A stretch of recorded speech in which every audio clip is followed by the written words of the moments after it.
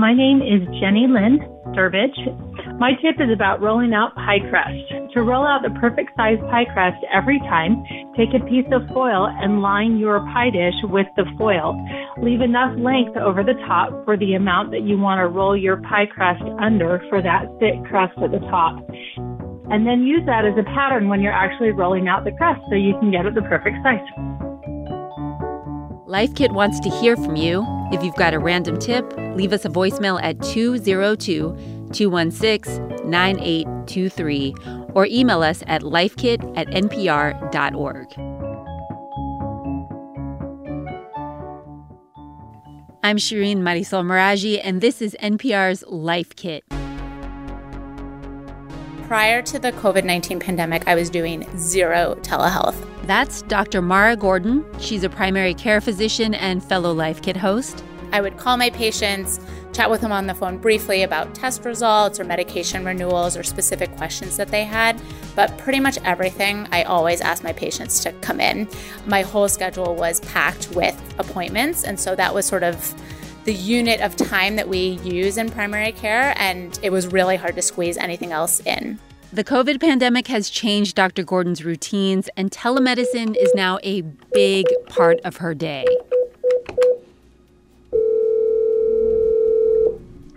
Hello?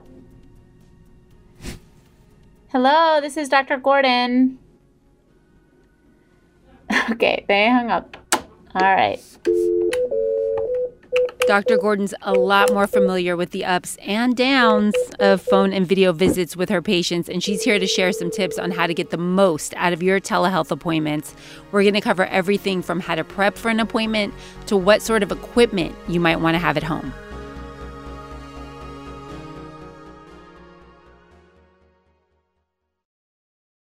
All right, Dr. Gordon, let's start with the basics. When we say telehealth, what exactly does that mean? So telehealth means having a doctor's appointment over the phone or over video chat. It's something that some doctors offered and some people were able to take advantage of prior to the coronavirus pandemic, but it was not really in widespread use prior to a month or two ago. So it's pretty new.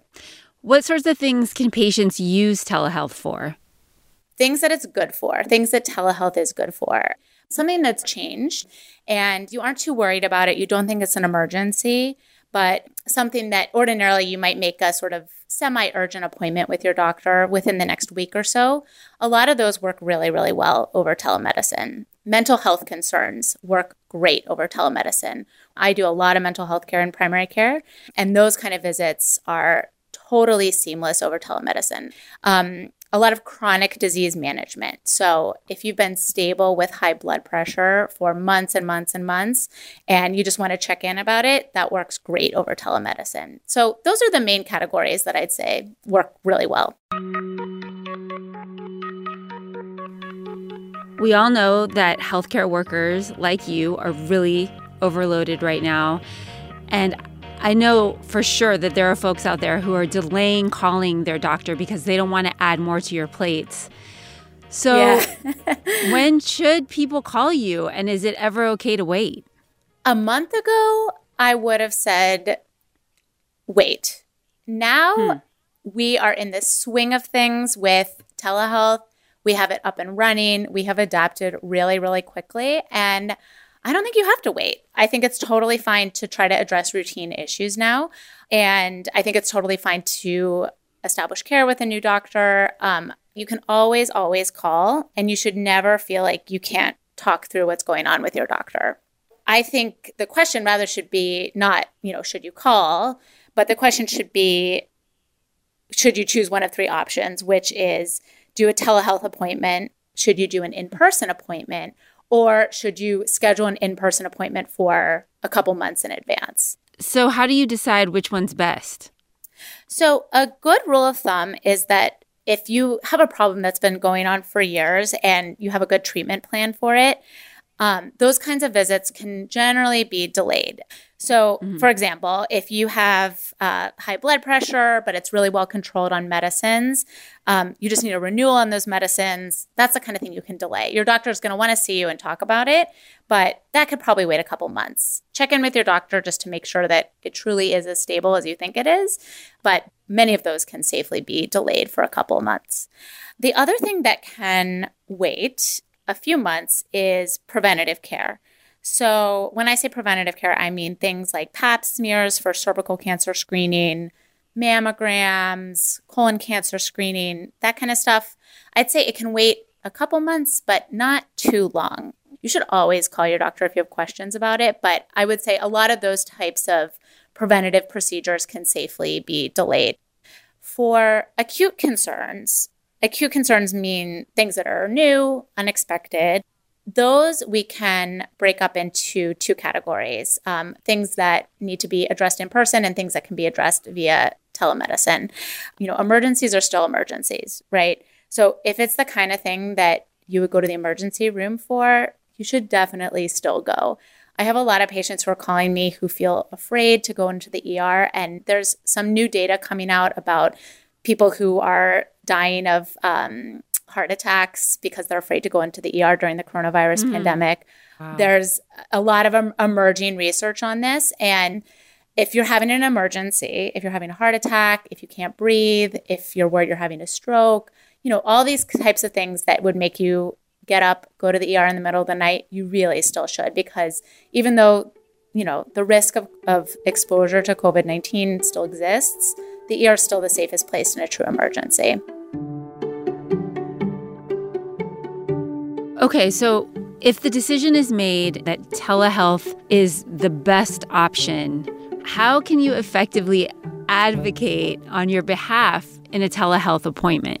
So I always say that for any visit, telemedicine, not telemedicine, you should always have a list, because primary care appointments are just too short. This is just a reality. Most of them are almost usually 15 minutes long. So you need to really carefully choose one or two topics that you want to make sure you thoroughly address with your doctor, rather than getting distracted by lots of different topics that you sort of don't fully address, and then you leave sort of thinking, what did I accomplish, right? I think this is especially important for telehealth because I've noticed this in my patients, that it seems like it's hard for people to sort of keep track of their train of thought. They have kids screaming in the background. It's hard to hear sometimes. It's just, there's a lot going on. It doesn't have the same focus of a visit in a doctor's office. And so I think making sure that you feel clear about what your agenda is super, super important before your appointment. And I always want to know, whenever my patients have a new problem, I want to know how long it's been going on for and how it's affecting your quality of life, right? So I want to know what's changed for you. So for example, if you get occasional headaches, but all of a sudden they're coming a lot more frequently, there's a lot more intense, it's making it difficult for you to work, I would definitely want to know about that. So if you can kind of jot down before the appointment sort of any changes and how long those changes have been occurring and any patterns that you're noticing, that can really, really help. So be prepared with a list. I like that. I've never done that. Always be prepared with a list, right? And write down questions too. So, right, you may want to address headaches, but then you might also have a nagging question about a blood test that your doctor had ordered a couple months before. Just, make sure that you don't forget anything. That's all I would say. Dr. Gordon, you say patients should make tech work to their advantage in these telehealth visits. What do you mean by that? So I have noticed that there's a couple of different categories of sort of technology for health that have come really, really in handy as I've been doing telemedicine appointments. So the first you probably already have, which is your smartphone, right? So just taking photos of any rashes, taking a photo of anything in your body that's concerning you. And even if it seems normal, that can be helpful too. So for example, if your knee is hurting and you take a photo of a normal looking knee, that can be useful information to your doctor. Another thing that really comes in handy for a lot of patients is a home blood pressure cuff. A lot of insurances will cover it, so always ask your doctor for a prescription for one. That's something that can really help, and your doctor will want to know what your blood pressure is, even if you don't have a history of high blood pressure. The other thing is a thermometer. I do not recommend routinely taking your temperature because it's going to stress you out and it's not going to provide any useful information. But if you start to feel sick, a thermometer can be helpful in assessing whether or not you have a fever. And a fever is defined as 100.4 Fahrenheit or above. So don't stress if it's below that, please. Please. I get a lot of people saying, my temperature is 99. I'm like, it's fine. Normal. Don't worry. And one final thing I want to say that is really low tech is just keeping a diary of your symptoms, right? So this can give me so many clues to what's going on with you, especially when I can't examine you in person. Keep track of how you're feeling, what time of day your symptoms come on, if there's anything that seems to exacerbate it or alleviate it, anything you've done to make it better, what's going on in your day that day. We can really start to see patterns and clues that are super useful for me and can really help me offer you good advice about how to alleviate your symptoms. Is there a way to just bypass a telehealth visit to get what you need without having to see your doctor at all? I'm thinking about prescription refills and things like that. Yes, yes, yes. And I love this question because I want my patients to use it more. So a lot of doctors will offer what's called a patient portal, which is basically like a secure app that connects to the electronic medical record and sort of securely connects to your health record. It's amazing. You can use the patient portal for a couple of things. One is just sending me an email, right? So if you have sort of a non-urgent medical question, you can also request medication refills that way. Another really handy feature that has been a lifesaver during the pandemic is a lot of employers require notes for patients to either be excused from work or return to work.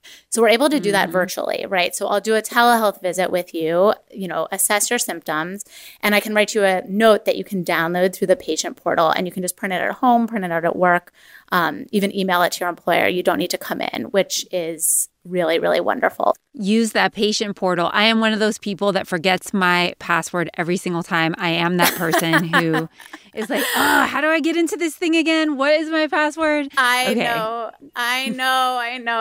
It's universal, but I really do think it's worth it. It's I use it with my own doctor all the time.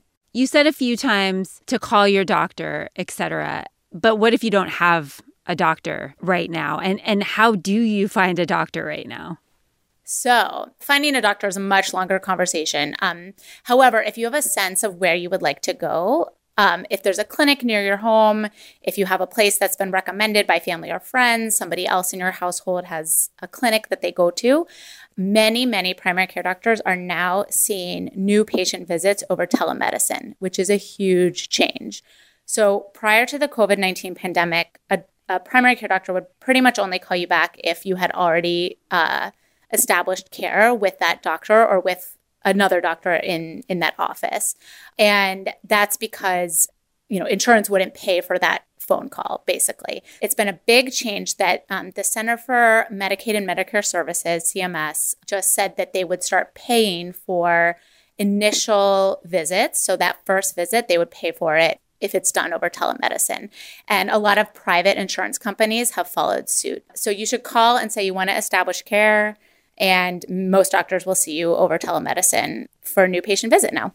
That's great. That's great news. This was really comprehensive. Did we miss anything? Is there anything else we should know? I would say that we really want to help. So I'm not taking it lightly now if I ask my patients to come in. And if I do ask my patients to come in, it's probably because I think that a short visit with me will help them avoid a visit to the emergency room later, right? So it's something that I can probably take care of pretty easily, or I can help triage it in person. The kinds of things that I'm having a really hard time assessing over the phone are things like chest pain, severe abdominal pain. Things like that can be really, really hard to tell how severe it is without being able to take my patient's vital signs, listen to their heart and lungs, examine them in person. So those are the kinds of visits that I'm asking people to come in for. And I think many of those visits I'm able to help prevent an ER visit for my patients, and it's worth coming in for. And we will do our best to help you stay safe. So we use personal protective equipment. My clinic, at least, is instituting some social distancing measures to help keep patients apart in the waiting room, help make sure that our clinic is clean and safe, both for our staff and for our patients. So it's something that we're doing with your best interests in mind, but I'm always happy to talk on the phone too.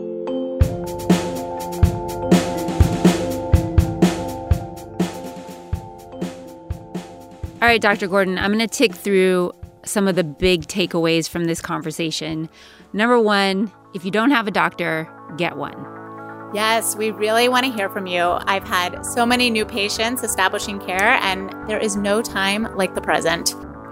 Number two, emergencies are still emergencies.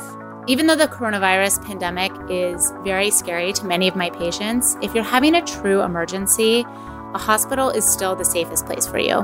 If you're not sure if you need an appointment, just ask. 3, prepare for your telehealth visit. Please make a list before your appointment. It will definitely help keep you focused during a short visit with your doctor. And keep a diary of your symptoms too. 4, use tech to your advantage. If you have any equipment that your doctor has told you to use it and take note of the readings. So that would be something like a home blood pressure cuff, a glucometer, a scale, even your smartphone. You can use it to take photos. Photos, definitely. And 5, don't forget your doctor is there for you. If you have any questions, you should not hesitate to call. We really do have your best interests in mind, and we really want to keep you safe.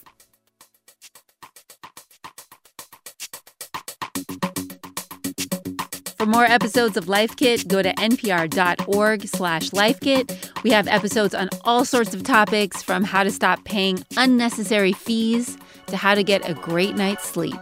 If you love Life Kit and you want more, subscribe to our newsletter at npr.org/lifekitnewsletter. Also, we want to hear your tips. What are you doing to cope right now? Leave us a voicemail at 202-216-9823 or email us at lifekit@npr.org. This episode was produced by Andy Tagle, Megan Kane is the managing producer, and Beth Donovan is our senior editor. I'm Shireen Marisol Meraji. Thanks for listening.